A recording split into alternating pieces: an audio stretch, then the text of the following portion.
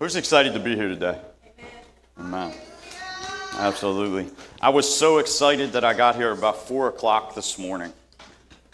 God decided it was funny to give me another sleepless night and wake me up nice and early. So he does it quite often for me.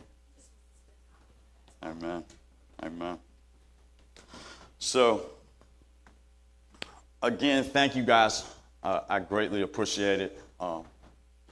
It's an honor. It is really, truly an honor. Dawn, I laid your keys on the chair right there for you, so you don't lose them, your keys. Dawn told me he has a tendency to forget things lately, so I just got to help him out every once in a while. Amen. Amen. So the message that I have for you guys today is one that God's been working for several weeks with me. As you guys already know, and was just told, my favorite book in the Bible is the book of Philippians, not just because it has my name in it, but literally, it was the first verse I ever remembered was in Philippians, and it's one that's stuck with me.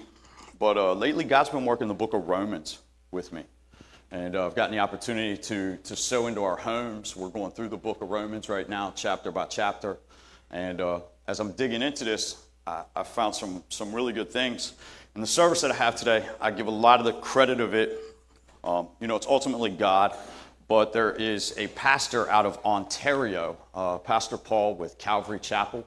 If any of you guys get a chance to watch him, he is an amazing pastor.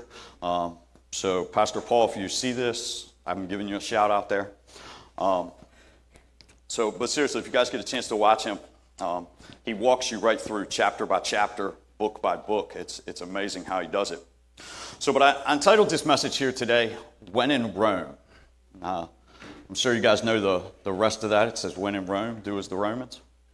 The Romans they was really flourishing when Paul wrote this to them. We're going to look at verses 1 through 16 right in chapter 1. So I want to read these verses to you guys just real quick before we get started here. Starting in verse 1, it says, Paul, a bondservant of Jesus Christ, called to be an apostle, separated to the gospel of God, which he promised before through his prophets in the Holy Scriptures, concerning his Son, Jesus Christ, our Lord, who was born of the seed of David according to the flesh, and declared to be the Son of God with power, according to the Spirit of holiness, by the resurrection from the dead. Verse 5, through him we have received grace and apostleship for obedience to the faith among all nations for his name, among whom you also are the called of Jesus Christ. To all who are in Rome, beloved of God, called to be saints, grace to you and peace from God our Father and the Lord Jesus Christ. Verse 8, first I thank my God through Jesus Christ for you all, that your faith is spoken of throughout the whole world. For God is my witness, whom I serve with my spirit in the gospel of his Son, that without ceasing I make mention of you always in my prayers, making request if by some means now at last I may find a way in the will of God to come to you. For I long to see you, that I may impart to you some spiritual gift, so that you may be established. That is, that I may be encouraged together with you by the mutual faith, both of you and me.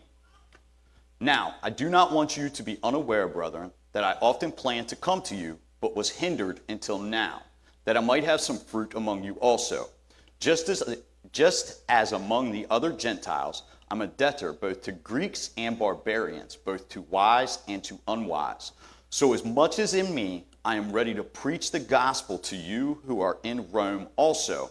For I'm not ashamed of the gospel of Christ, for it is the power of God to salvation for everyone who believes, for the Jew first and also for the Greek. For in it the righteousness of God is revealed from faith to faith, as it is written, the just shall live by faith. Amen. Let's go ahead and pray over the top of this service and ask God to just speak it for us. Heavenly Father, we tell you thank you this morning. We tell you that we love you. God, we thank you for your word, but more importantly, we thank you for the gospel, the death, the burial, and the resurrection of your Son. God, we thank you for the freedom that you've given us. We thank you for the instruction you give us. God, as always, we ask that this be 100% of you today, 0 of me. God, use this time to mend broken hearts. Allow people to know the freedom of you, God. Allow them to receive the salvation that you gave to them with your life, Father God. Again, we tell you thank you and we love you. In Jesus' name, amen. Amen. The just shall live by faith. It's very important to know that faith is in the gospel. And I asked multiple people this week of what the gospel is to them. And I got multiple different answers of what people believe the gospel is. Before we get started in this, I want to tell you that what I've learned, what I believe, there's one thing that the gospel is. It's an event. It is the death, the burial, and the resurrection of Jesus. Jesus says to go and preach the gospel to the nations. And that is what he was trying to proclaim. To preach that I died, that I was buried, that I rose for the salvation of you. Before we get too far in, I want to give you a couple little facts about the book of Romans. It is the first book of Paul in the New Testament, and I believe it's placed there because it's much of the theological viewpoint for the rest of the New Testament. It really bridges that gap from the Jewish culture over to the Gentile culture is what he's trying to show us. And also Paul is really stressing the point of the gospel inside of this. Romans is broken into 2 parts. Chapter 1 through 11 is what we should believe, and 11 through 16 is how we should live. So it gives you the heart of it first, and then how to walk out the heart of it. Something I picked up through the study is the themes of it are sin, salvation, sanctification, sovereignty of God, and service. Those are the key factors of your walk with Christ and in your salvation comes from God, but in your salvation. So when Paul wrote this to the Romans, I want you guys to think about this, that there was no Bible at this point in time. The Romans are showing their faith through not having a Bible just by word of mouth. And how awesome would it be if your faith was shined through the world, where people hundreds of miles away are hearing about you when you don't have Facebook and TikTok and Twitter and means to communicate with them so easily. How awesome would that be if our faith today shined as much as that? We have an instruction book of every step, not every step, but the major gist of Jesus' walk. And these people are communicating this without that type of thing.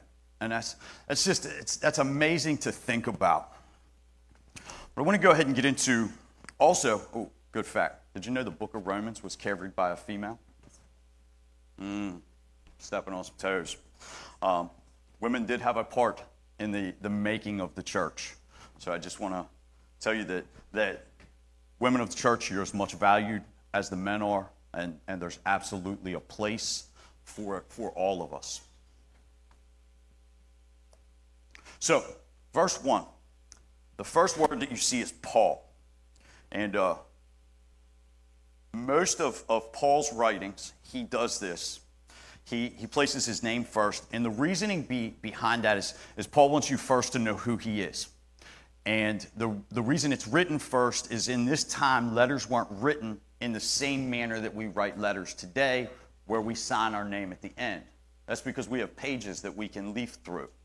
They didn't. They wrote them on scrolls. So instead of having to unscroll the entire thing to see who wrote it, to know who's speaking to me, instantly as soon as you opened it, it says.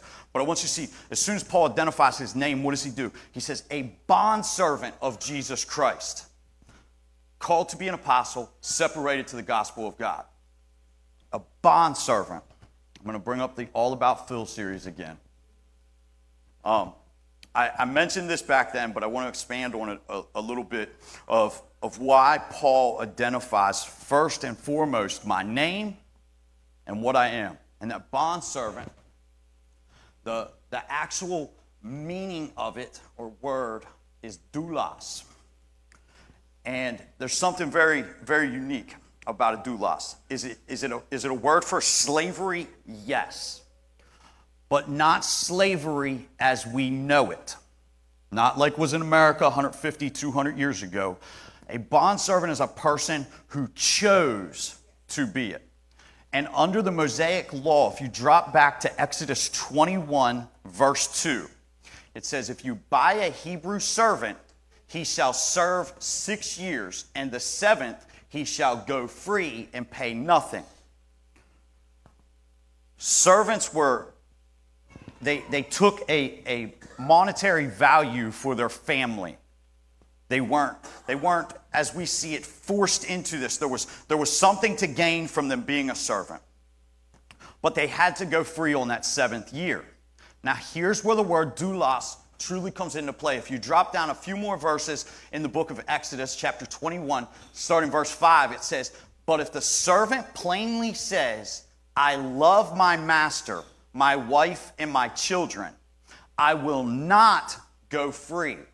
Then his master shall bring him to the judges. He shall also bring him to the door or to the doorpost. And his master shall pierce his ear with an awl, and he shall serve him forever.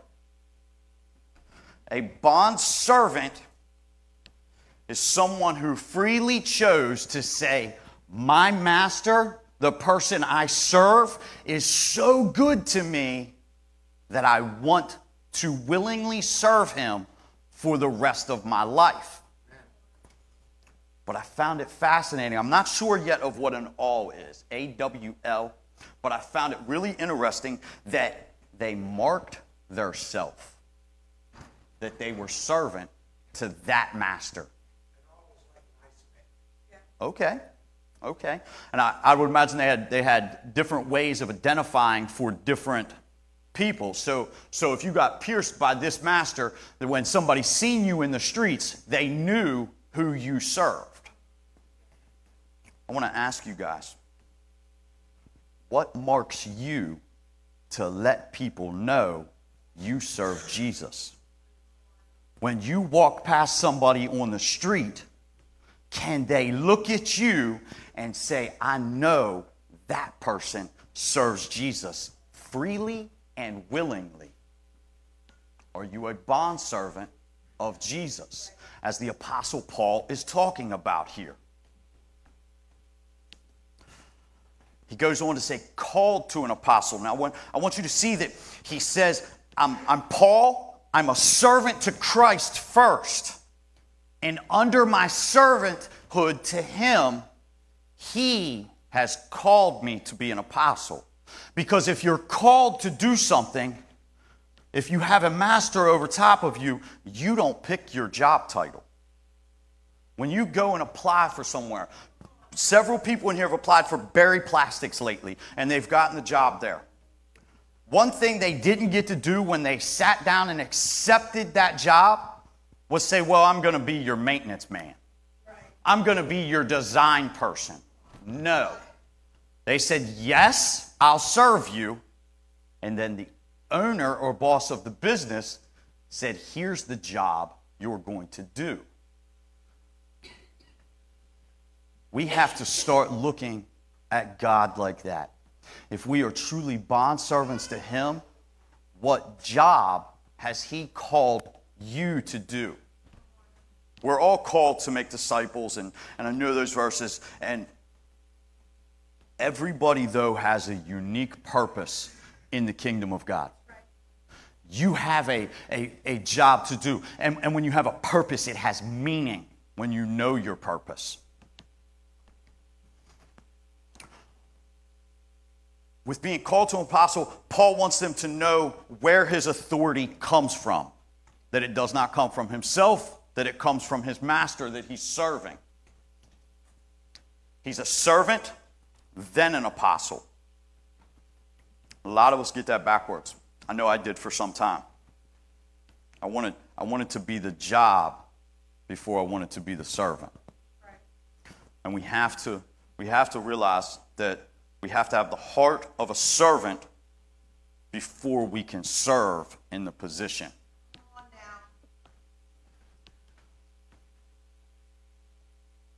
Separated to the gospel of God.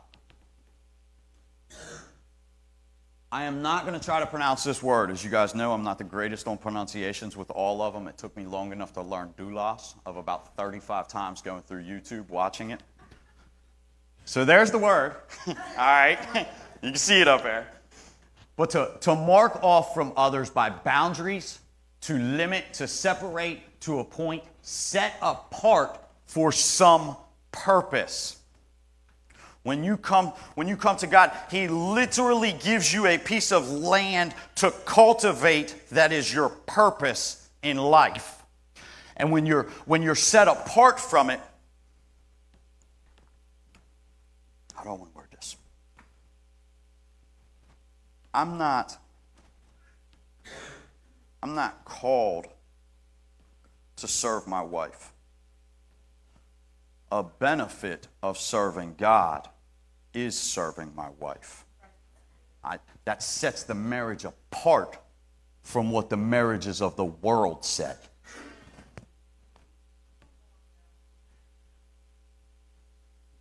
With service and with being set apart, it's not something that you naturally love to do. It's not something that's natural in you. When we wake up in the morning, our heart says, make myself happy. Do what's easiest for me. With God and being set apart from the world, that's not what it is. It is a daily choice to wake up and to serve Him. And I want you guys to realize that sometimes it's work.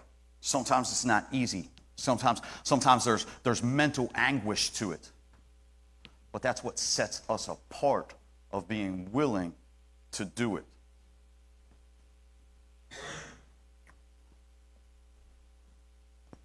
When your purpose is for God, you can be fulfilled.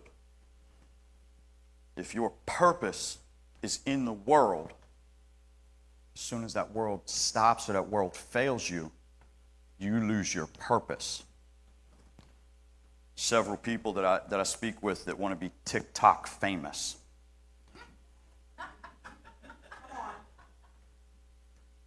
That's all great.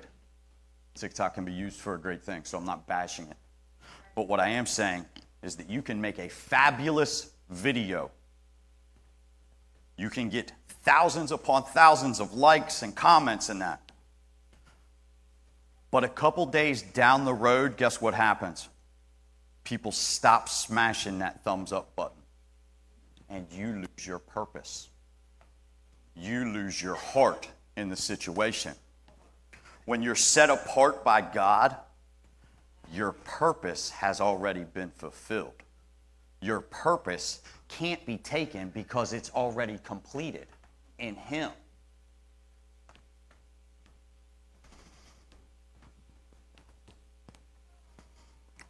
Verse 2 goes on to read, which He promised before through His prophets in the Holy Scriptures.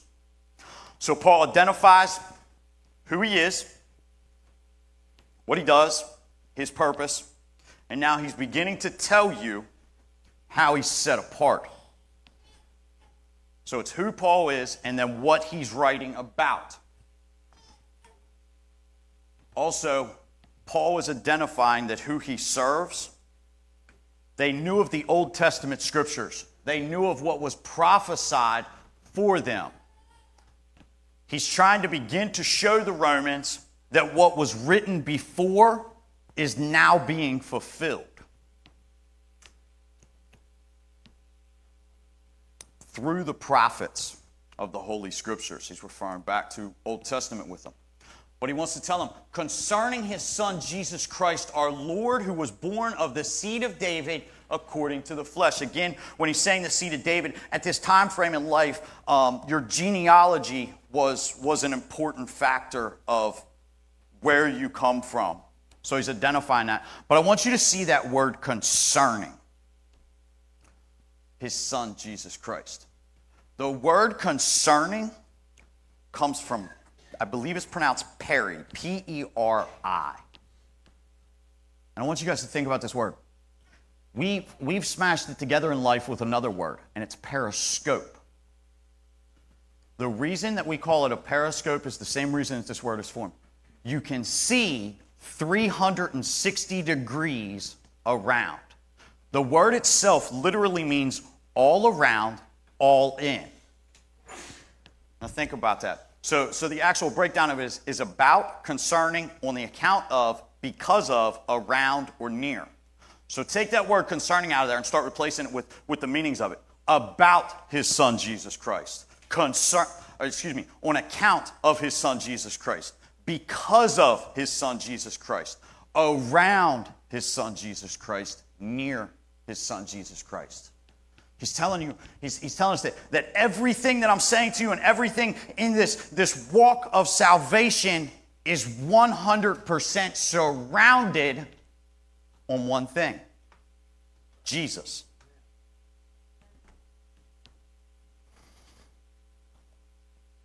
Going on in verse 4, it says, and declared to be the Son of God with power, according to the Spirit of holiness, by the resurrection from the dead. Through him, verse 5, through him we have received grace and apostleship for obedience to faith among all the nations for his name.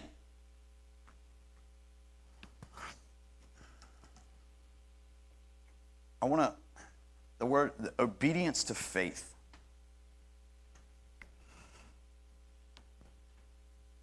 We know what obedience to law is.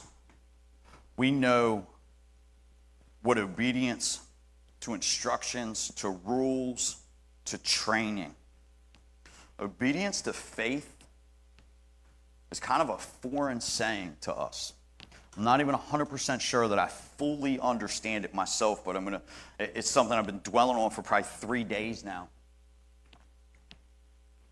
But think about it. Obedience to instructions is, I tell you to do something and you do it. Obedience is training. I show you something and you do it. Obedience to rules is obedience to law, Old Testament. Obedience to faith, though, is purely residing in the death, the gospel, the death, the burial, and the resurrection. To know that the only reason that you have what you have today is because of that. That the only reason that you can stand, that we don't have blood-soaked altars and that we have animal body parts laying across it is because of obedience to the faith, obedience to the gospel.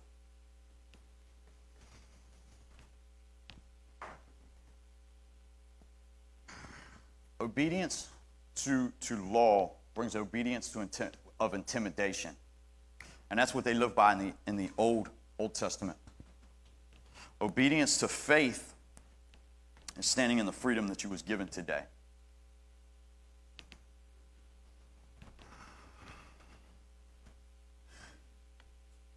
Saved through faith, not by works. Without obedience of faith, we try to beat the flesh with the flesh. Does that make sense? And you can't do that. You can't, in your own strength, stand and defeat the sin that you have. There's no sacrifice that you can make. There's no sacrifice that I can make. In that, obedience to faith is also knowing that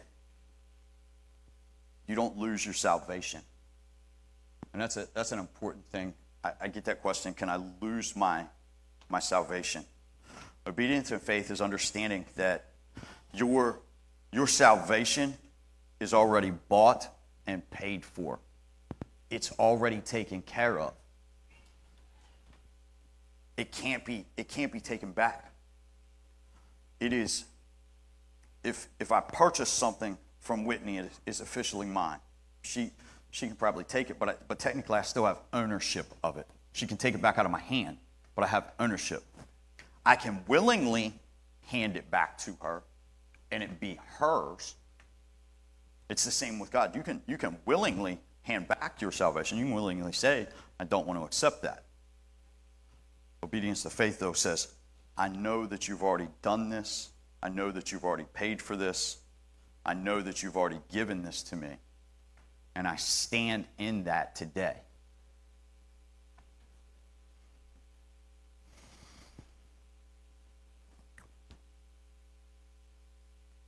Verse 6 tells us, among whom you are also called, also the called of Jesus Christ. Do you guys believe that you're called? Seriously, do you guys believe that you are called by Jesus? Absolutely. Because I'm here to tell you that Paul didn't include that in there for no reason. He's trying to tell all of Rome, a pagan culture, that even though there's people surrounding you that do what they do, they're still called just as much as you're called.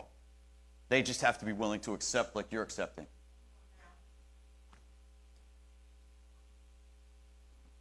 If you guys read no other verse today, please reread verse 6 multiple times.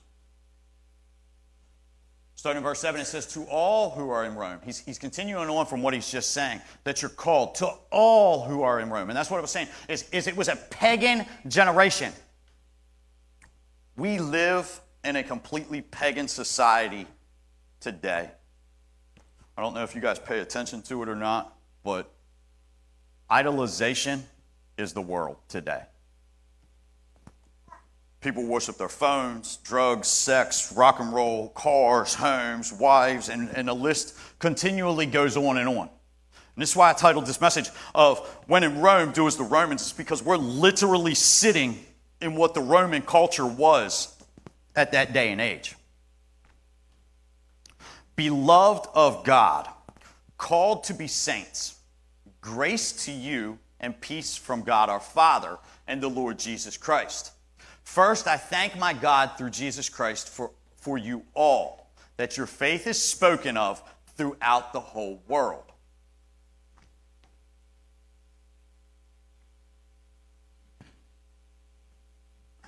I asked my wife this question, and this was the one that was devastating to me.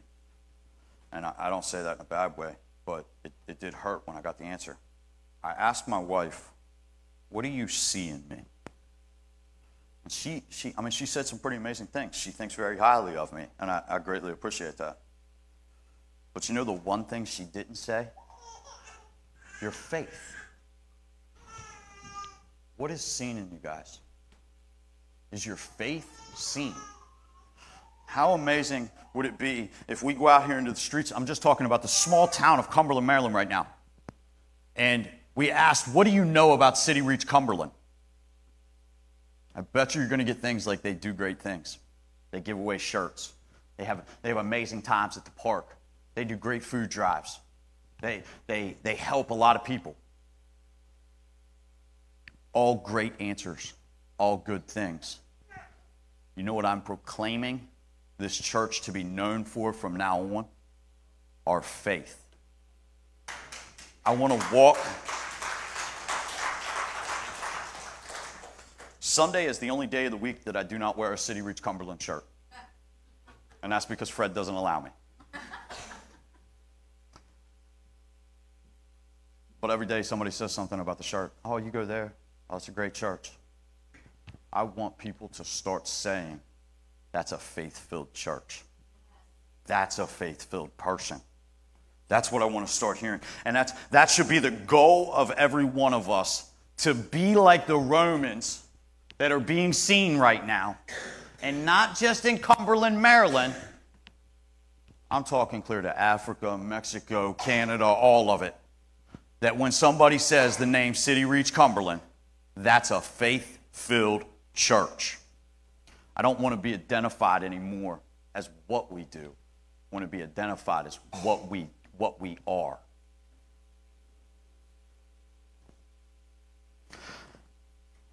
He says in there, grace to you and peace from God our Father and the Lord Jesus Christ. Your peace, and I believe Paul once wanted the Romans to know this, that your peace comes from one place and one place only. Again, you can find peace in the world for a momentary second, but if you're looking for peace in your job, you may get it for a day or two, but it's not going to continuously stay. I may try to find peace in my wife, and I may get that for a moment or two until I don't do the dishes. All right? The peace of I love her, I do. The peace of the world will always fail you. The peace in Christ will never fail you. Now that doesn't mean that once you come to God, that life is going to be Skittles and rainbows. You're still going to go through hard times in the world. With God, you can have peace in the situations of the world. How many people have had a hard time this week? How many people have had some type of mental exhaustion this week? Absolutely. I want to reassure you guys that that was all mental exhaustion of the world. That was not mental exhaustion of Christ.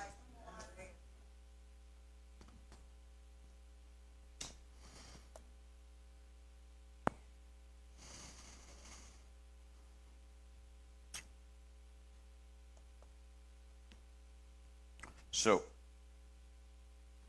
in Rome at this point in time, Christians are being killed for their faith. It's where a term Roman candle comes from. If you were a believer and you professed it, you could be dipped in oil, stuck in a cage, hanged on the side of the street, lit on fire, and would literally light their street up. They found peace in that though. But here's what we need to do. As the Romans, stop listening to the world. Stop caring what the world thinks about it.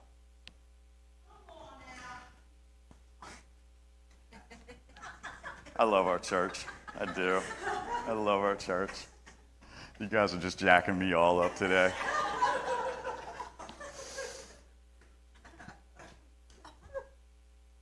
We're going to go. So, but Paul is telling the Romans that the Roman Christians that are there exactly what Jesus was saying to us. In Matthew 16, verse 18, he said, and I also say to you that you, Peter, and on this rock I will build my church, and the gates of Hades shall not prevail against it. Paul is reassuring in the passage in Romans that he's got there. He's reassuring them that not even death itself can stop what you guys are doing. Not even death itself can separate you from what you're doing. Continue to show your faith is what Paul is trying to encourage them. And I want to give you guys that same encouragement today. We live in a generation today where we have freedom. If you want to take a soapbox down to downtown mall and start screaming out Bible verses, you're allowed to do it. If you want to ask somebody on the street, I see you limping a little bit, can I pray for you? And watch healings happen, you can do it. And not be persecuted for it. Now, is that saying that person's not going to tell you to shut up and go away? They very well might. And that's when you reply to them, I'll pray for you anyway. Because I believe that my faith through Jesus can heal you, even though you don't want to receive it. Because God wants to show his power there. So I want to encourage you guys to today to truly have the faith like these Romans had. I want to encourage you to allow your light to start shining inside of this city, this dark place that's out there. Some of you may know it, some of you may not. I know there's some new people with us today. Multiple people sitting here have been radically set free from some massive bondage in life.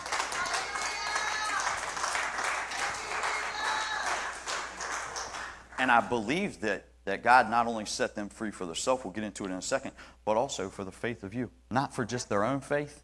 He set them free for the faith of you also. Verse 8 says, "First, I thank my God through Jesus Christ for you, for you all, that your faith is spoken of throughout the whole world." I didn't know this till recently. Paul had never met these people. Paul had not ever been to this part of Rome that he's sending this to. And he says it here in a little bit. He's thanking God for people he's never met. Too many times we spend our prayer life worried about what's right around us. What about the other 10 million miles worth of people out there that's around? What about we have a person getting ready to go on a missions trip. Start praying now to intercede for those people that they're going to go talk to. Never met them a day in their life. Want to see how our faith can flourish throughout the world like the Romans? Start praying for them now. The missionary themselves, yes, pray for them. Pray more, though, for the people that they're about to meet. The same that Paul is doing. I know that I'm going to meet you in the near future, and I'm not going to wait till I get there to pray for you. I'm going to pray for you now. The very seats that you sit in right now, start praying for the people that are going to sit in them from 10 years from now. Because I'm believing in that time frame, we're not going to have empty seats. Why? Because our faith is going to start showing inside of Cumberland, Maryland, and we're going to need a bigger church in the next year or two.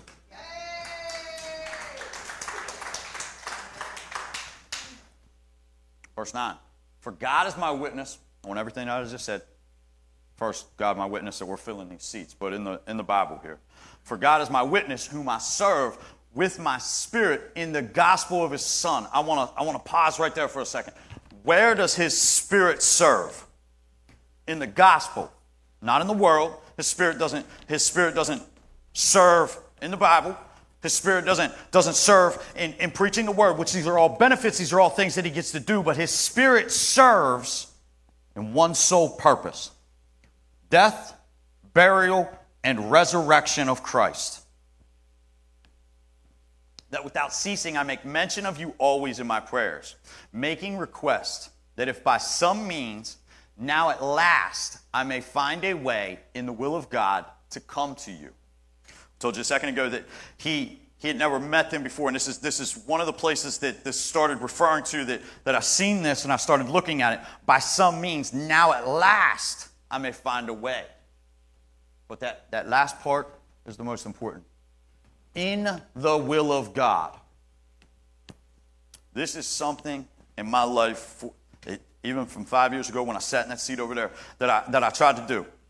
In my own strength, I tried to push forward. I tried to make things happen. I wanted to meet people. I wanted to go places. I wanted to do things in that.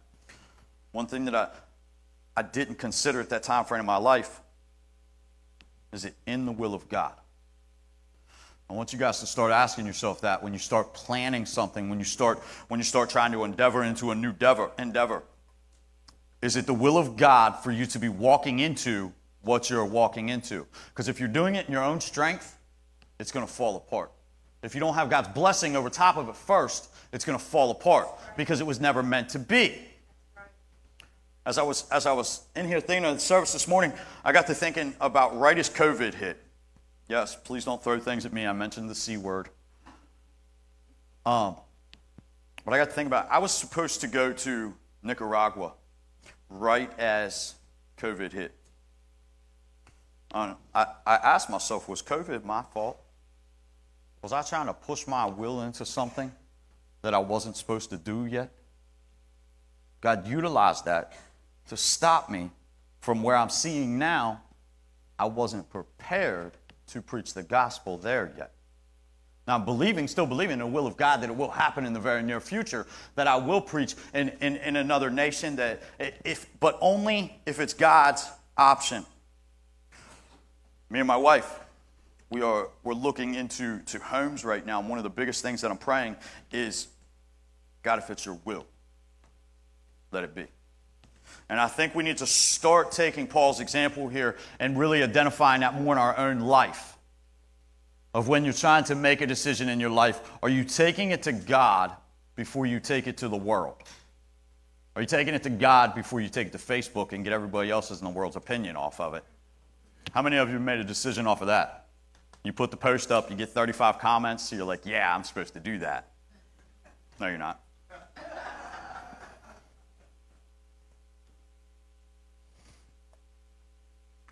Verse 11, for I long to see you, that I may impart to you some spiritual gift, so that you may be established.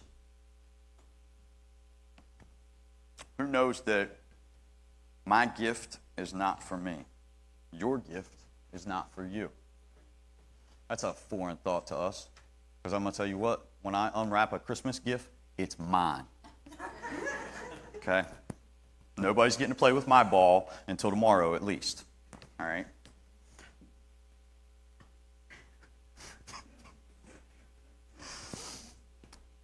God gives you a gift, and this is why we don't see Christianity flourishing the way it should be. It's because we want to take it and we want to do this with it. It's mine. It's mine. It's not. It's not. We need to start saying, God gave this to me for you. God gave me love so I can give you love. God set me free so that I could help set you free. What gift are you holding on to that you need to start giving away?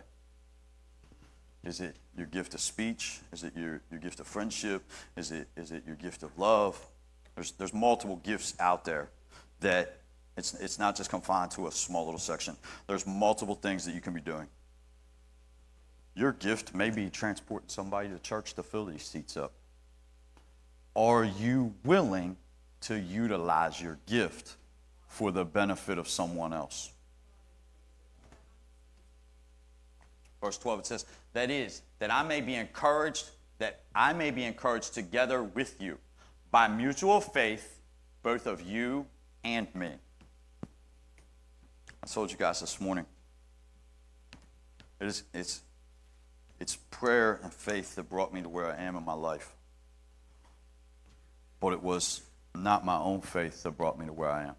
It was a small, tiny little part of it. What gave me the life that I have today is the faith of everyone who was surrounding me.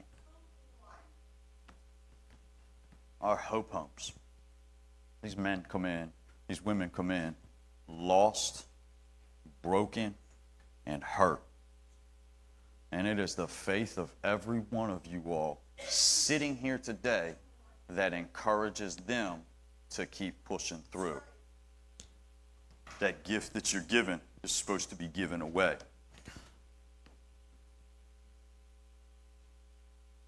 Verse 13 goes on to say, now I do not want you to be unaware, brethren, that I often plan to come to you. Again, reinforcing that he hasn't seen them. But was hindered until now, that I might have some fruit among you, just as among the other Gentiles. I am a debtor both to Greeks and to barbarians, both to wise and unwise. This is where Paul begins to bridge that gap between translations worded a little different throughout them. So if yours reads differently, don't. It's not wrong. It starts bridging that gap really, though, between Jew and Gentile and proclaiming that we're the same, that we all received the gift of God the same way. We all received the salvation of God the same way, and that's by the one means of Jesus and what he did, the gospel. I want to look at that word debt, though. When you guys work a job, you're owed a debt, a paycheck.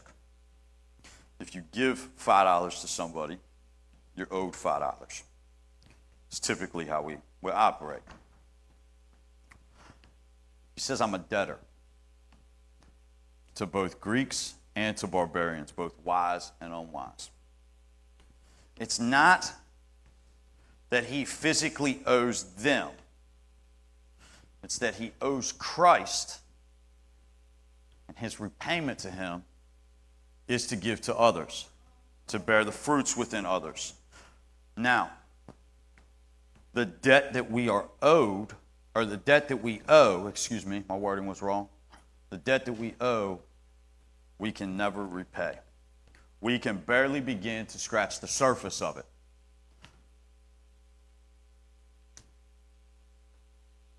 The debt, though, that he's trying to repay is exactly what he talked about before this, of my gift is not for me. The words that I have are not for me. My encouragement is not for me. It's for you.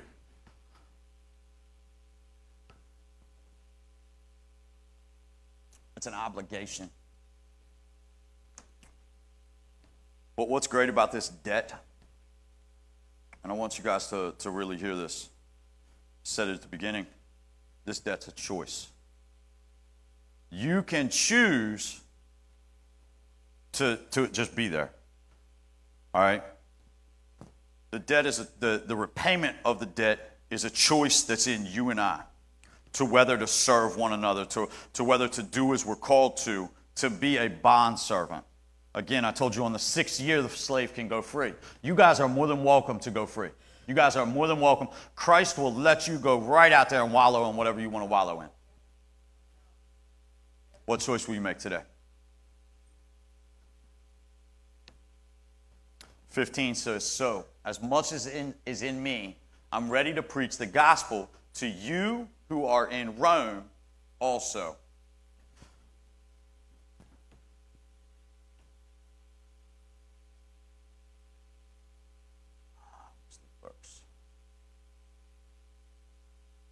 He says, I'm ready to preach the gospel. I want you to see, let me find it real quick. 1 Corinthians 15, 1 through 4. It says, moreover, brethren, I declare to you, still Paul speaking, I declare to you the gospel. He says, the gospel which I preached to you, which also you received and in which you stand. This is what verifies of what the gospel is, by which also you are saved, if you hold fast that the word which I preached to you, again, the word that I preached was the gospel, unless you believed in vain. For I delivered you first of all that which I also received, that Christ died for our sins according to the Scripture, and that he was buried, and that he rose again on the 3rd day according to the Scriptures. The gospel that I preached to you, and he's telling you clearly what the gospel is that Paul is preaching. And I want to really just, I want your mind to leave here today, and I want you to constantly be telling yourself, that's why I'm saying it so much, of what the gospel is and what you need to be telling people about. Because I believe that I can put as much thought process into the rest of the Bible. I can come up with as many elegant words, Greek meanings, Greek words, all of that. But I truly believe that I will fail Christ if I do not stand here and tell you the gospel is the death, burial, and resurrection. And we need to get back to the basics of saying that more. The thing that brings you salvation is not your prayer life. That's a benefit of the gospel. Your communion with Christ is a benefit of the gospel. Your serving in the church, your time on the streets, all of it. That's all a benefit of the gospel.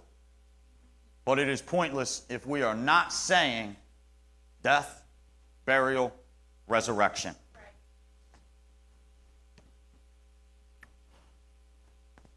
Verse 16 and 17, the last two verses, goes on to say, for I'm not ashamed of the gospel of Christ. For it is the power of God to salvation for everyone who believes, for the Jew first and also for the Greek. For in it the righteousness of God is revealed from faith to faith, as it is written, the just shall live by faith. Amen. Not ashamed. We have got to stop being ashamed to stand in the supermarket and and say the gospel. We've got to stop being ashamed to stand in front of our kids and say our home is here because of the gospel. We've got to be more willing to speak it at the workplace, because that's the only way that we're going to begin to do what the Romans did and shine our light throughout the cities, throughout the nations, throughout the world. Can you get the worship team?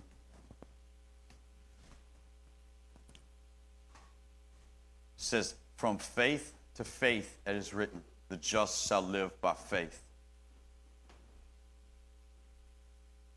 It's not a set of laws. It's not what church you go to. It's not a religion. It's not Pentecostal, Baptist, Lutheran, any of those other fancy words. It's the gospel. I want you guys, as we talked about at the beginning here, we thought of the things that Christ has overcome in our life. I want you guys to spend a few minutes before you leave here today and not worry about the things that he's done in this life for you, but the thing that he did 2,000 years ago for you. And that was gave you the gospel of the death, burial, and resurrection. The freedom that you have today to be able to stand in the streets and say those words. Take some time and thank God for the gospel.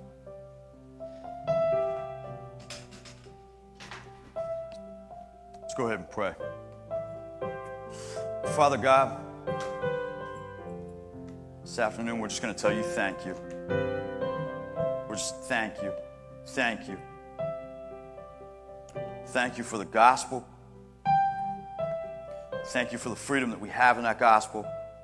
Thank you for the love that gave us the gospel. Just thank you, God. We love you for what you did for us. We thank you that you did it for us to open up the gates for us. God, I ask as everyone travels from here today, that you allow the gospel to be at the forefront of their mind and allow them to do as you've instructed us and to preach the gospel to the nations. Give us an opportunity today, God, to speak about it. But most importantly, God, we ask that you pierce our ear right now so that everybody that ever sees us will know we are bond servants to you, that we are debtors to you for what you've done for us.